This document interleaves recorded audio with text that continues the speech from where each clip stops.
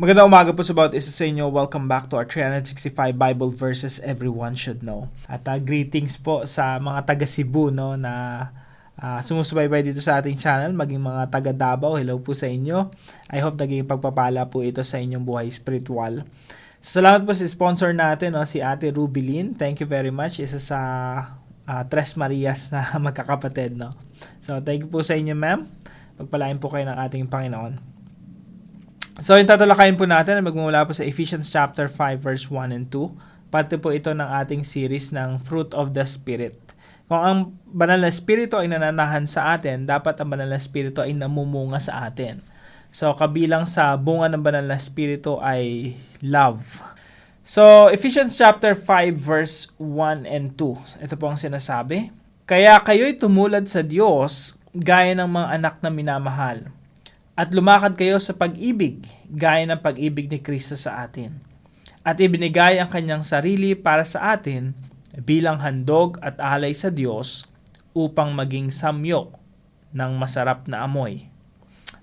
So, yung teaching po natin ngayong umaga, pinakauna po, God loves us as His children. Kung papapansin niyo po rito, sabi dito, kaya kayo tumulad sa Diyos gaya ng mga anak na minamahal. Follow God's example, therefore as dearly loved children. So kung tayo yung mga anak ng Diyos, dapat sundin natin yung tatay natin. At yung tatay natin, yung Diyos. So sundan natin yung example ng Diyos kung paano siya umibig. Napakasarap lang isipin na minahal tayo ng Diyos hindi bilang mga alipin, tagapagsilbi, hindi ganong level Inangat talaga tayo ng Panginoon mula sa pagiging kaaway, ginawa niya tayong mga anak. Ibang klaseng level yon. So, minahal tayo ng Diyos bilang kanyang mga anak at inihayag ng Diyos yung kanyang sarili sa atin bilang ama. Kaya po, kung sino man sa atin, wala kayong tatay, namatayan kayo ng tatay, o kaya lumaki kayo ng walang tatay, or kaya ang sama ng ugali ng tatay nyo, eto, ini-introduce ng Diyos yung sarili niya na minahal niya tayo bilang mga anak. Siya yung ating ama na nasa langit. Na talagang ibang klaseng comfort yun na kahit wala kang human father, meron kang heavenly father, na umiibig talaga sa atin. Now, sabi nga ng isang kaibigan ko, hindi mo mauunawaan ng lubusan. Of course, mauunawaan mo, pero mas mauunawaan mo ng mas matindi pa yung pag-ibig ng Diyos sa atin bilang tatay kapag ikaw mismo naging tatay na, naging magulang ka. And I'm sure kayo po, na may anak na, mas maintindihan mo yung yung kapahayagan ng Diyos na inahayag niya yung sarili niya bilang magulang, bilang ama. Ngayon, pag ikaw naging tatay ka na, alam mo, naintindihan mo mahal mo yung anak mo how much more yung Diyos na perfect. Tayo mga imperfect fathers, imperfect parents, pero grabe yung pagmamahal natin sa mga anak. How much more yung perfect na Diyos. So, yung Diyos, inibig tayo bilang mga anak, and let's follow the example of God when it comes to love. Number 2 po, Jesus is the standard and source of love. Sabi po rito sa verse 2, at lumakad kayo sa pag-ibig. Yung pag-ibig, it's a way of life. Sabi po rito, walk in the way of love. Yung pag-ibig po, kaparaanan ng pamumuhay. Hindi to isang beses na gagawin mo lang. Hindi to isang beses na gagawin mo sa isang tao or express mo sa isang tao. Hindi ganun yan It's a way of life. Ito yung pamamaraan mo ng pamumuhay. Kumbaga, buhay mo na yan. Parte na ng DNA mo na yan. You love people. You love the people around you. At yung standard ng pag-ibig, sabi rito, gaya. May standard po. Gaya ng pag-ibig ni Kristo. So, pag nagmamahal tayo sa iba, katulad ng pag-ibig ng Panginoong Jesucristo. Now, hindi po natin kayang ibigin yung ibang tao sa pamamagitan lang ng pag-ibig natin. Kaya ang ating Panginoong Jesucristo, He is the source of love. Kaya dito sa point number 2 natin, Jesus is the standard and source of love. Siya yung standard kung paano umibig ang Panginoong Jesucristo, ganun din tayo iibig. At the same time, Jesus is the source. Isipin niyo pong mabuti. Paano mo iibigin yung ibang tao? Maraming mga tao hindi ka ibig-ibig Minsan nga yung sarili nating asawa, sarili nating anak, mga malalapit na sa atin, dumadating sa punto na hindi sila kaibig-ibig eh. Tayo nga mismo hindi rin kaibig-ibig.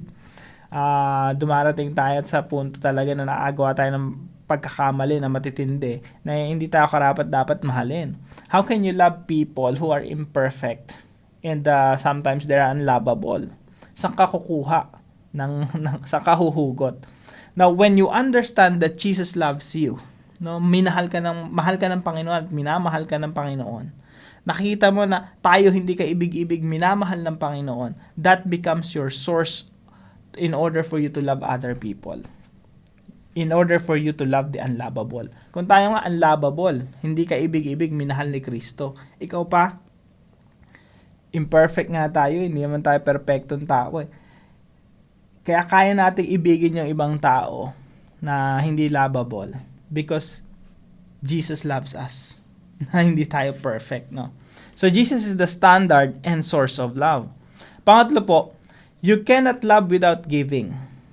Hindi mo kayang magmahal nang hindi nagbibigay. Imposibleng mangyari yon. You cannot love without giving. Yung pag-ibig po, hindi yan laway, hindi yan sinasabi lang.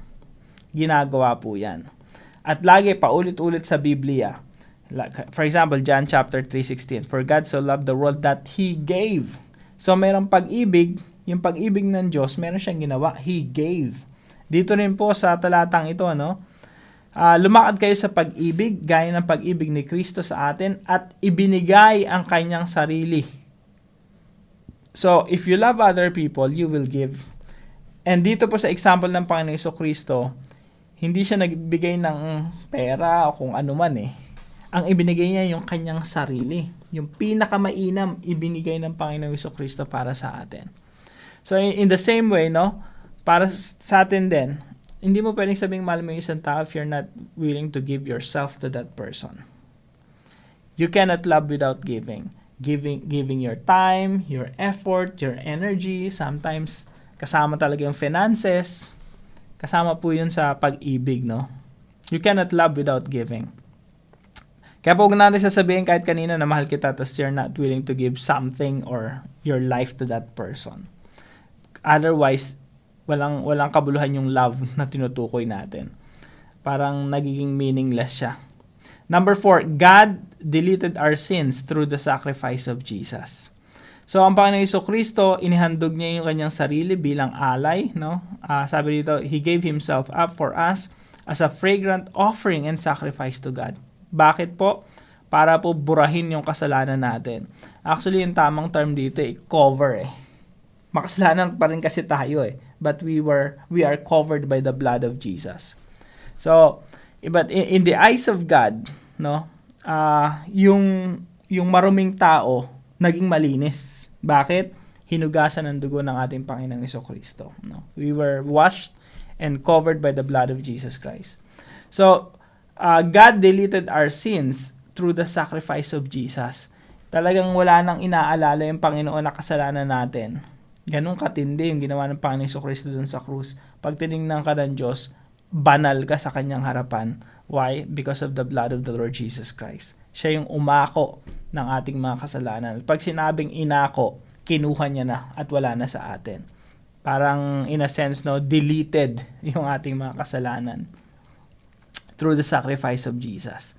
So ano po yung mga ilan sa mga application po natin dito? Number 1, imitate God who loves His children. Ang linaw po rito, no? Follow God's example. Tularan natin ang Diyos na nagmamahal sa atin tayo bilang mga anak. Now, subukan po natin i-apply yan, no? Sa marriage o sa buhay mag-asawa. Alam niyo po sa totoo lang, yung mga anak natin, ang bilis ibigin eh. Parang, okay, pag nagkamali sila, bilis nating patawarin, tapos pag nagkamali sila, sinasabi, anak, okay lang yan. You can do better next time. Tapos, todo alalay tayo sa kanila, todo suporta, very caring tayo sa ating mga, kasi mga anak natin eh. Ang haba ng pasensya natin pagdating sa mga anak natin. Pero pagdating sa mga asawa natin, minsan maikli na lang yung pasensya natin eh. Parang yung asawa natin, hindi pwedeng magkamali. Kasi pag nagkamali, galit ka agad, no? Kaming mag-asawa, na-experience namin yan. Kasi pag tinitingnan ko yung asawa ko, napaka-caring sa anak eh. Tas pag ako, caring din ako sa anak, mahal na mahal ko yung anak ko. Pero pagdating sa isa't isa, maikli na lang, maikli na lang yung pasensya namin sa isa't isa. Now, kung i-apply natin to, no, sa buhay natin mag-asawa, dapat mas soft yung yung pag-ibig natin sa mag-asawa Kasi mahal natin dapat yung asawa natin based on God's love for His children, no? Kung mahal natin, tayo nga mga imperfect parents, mahal na mahal yung anak natin, soft na soft, malambot yung puso natin pagdating sa anak. Dapat ganun din sa asawa. Ganun din sa mga kaibigan. Ganun din sa mga tao sa paligid natin. Kapag inibig natin sila, malambot din, hindi matigas yung puso, no? So, kung papaanong malambot yung puso ng Diyos sa kanyang mga anak, ganun din tayo, no? Sa mga tao sa paligid natin. And I hope maging kilala tayo na soft-hearted. Maging famous tayo na umiibig sa kapwa natin para mas maitanyag natin yung pangalan ng ating Diyos, no? Maitanyag natin ang ating Panginoong Jesucristo. Number 2, control anger with the love of God. Kapag may kaaway tayo, kaaway natin, membro ng pamilya natin o asawa natin, dapat yung galit natin controlled. Anong magko-control doon sa anger natin? Yung love ng Diyos. Kasi kapag mahal mo yung asawa mo with the love of God, no? Talagang source mo si God sa pag-ibig mo. Yung anger, nako-control Kaya nga isang principle sa Bible, dito sa Ephesians chapter 4 verse 26, sabi dito, in your anger, do not sin. Ibig sabihin, pwede kang magalit nang hindi nagkakasala. Pero kailan ka magkakasala? Kapag yung anger mo, yung galit mo, kinontrol ka na. Kaya sabi dito, do not let the sun go down while you are still angry. Huwag mong hayaang lumubog yung araw na galit ka pa rin. Kasi kapag lumubog yung araw, galit ka pa rin, that means kontrolado ka. Yung galit mong nagko-control sa'yo. Pero sabi ng Bible, hindi. Dapat ikaw yung nagko-control sa anger mo. Yung love nagpre-prevail. Yung love pa rin ang nanaig laban sa sa galit. So, control anger with the love of God. Kaya ikaw pwede kang magalit sa asawa mo pero isang araw lang. Pag lumulubog na yung araw, sabihin mo na sa kanya, I love you. Diba? Huwag mong palulubugin yung araw ng magkaaway pa rin kayo. So, number 3, love by giving yourself. Kung paanong inibig tayo ng Panginoong Jesucristo at binigay niya yung kanyang sarili, ganun din tayo, no? Let's love by giving ourselves. Kung kaya mo nga ibigay, by the way, dito sa Ephesians chapter 5, gawin nating assignment natin. Hindi ko kasi kayang talakayan talaga to ng mahaba. We only have 15 minutes now. Basahin niyo to sa Ephesians chapter 5, patungkol talaga sa pag-ibig to Dito rin yung husbands, love your wives just as Christ loves the church. Ibig sabihin, pag inibig mo talaga yung asawa mo, kung papaanong inibig ng Panginoon Jesucristo ang iglesia, and Jesus Christ died for the church, that's why the husband should be willing to die for the wife, no?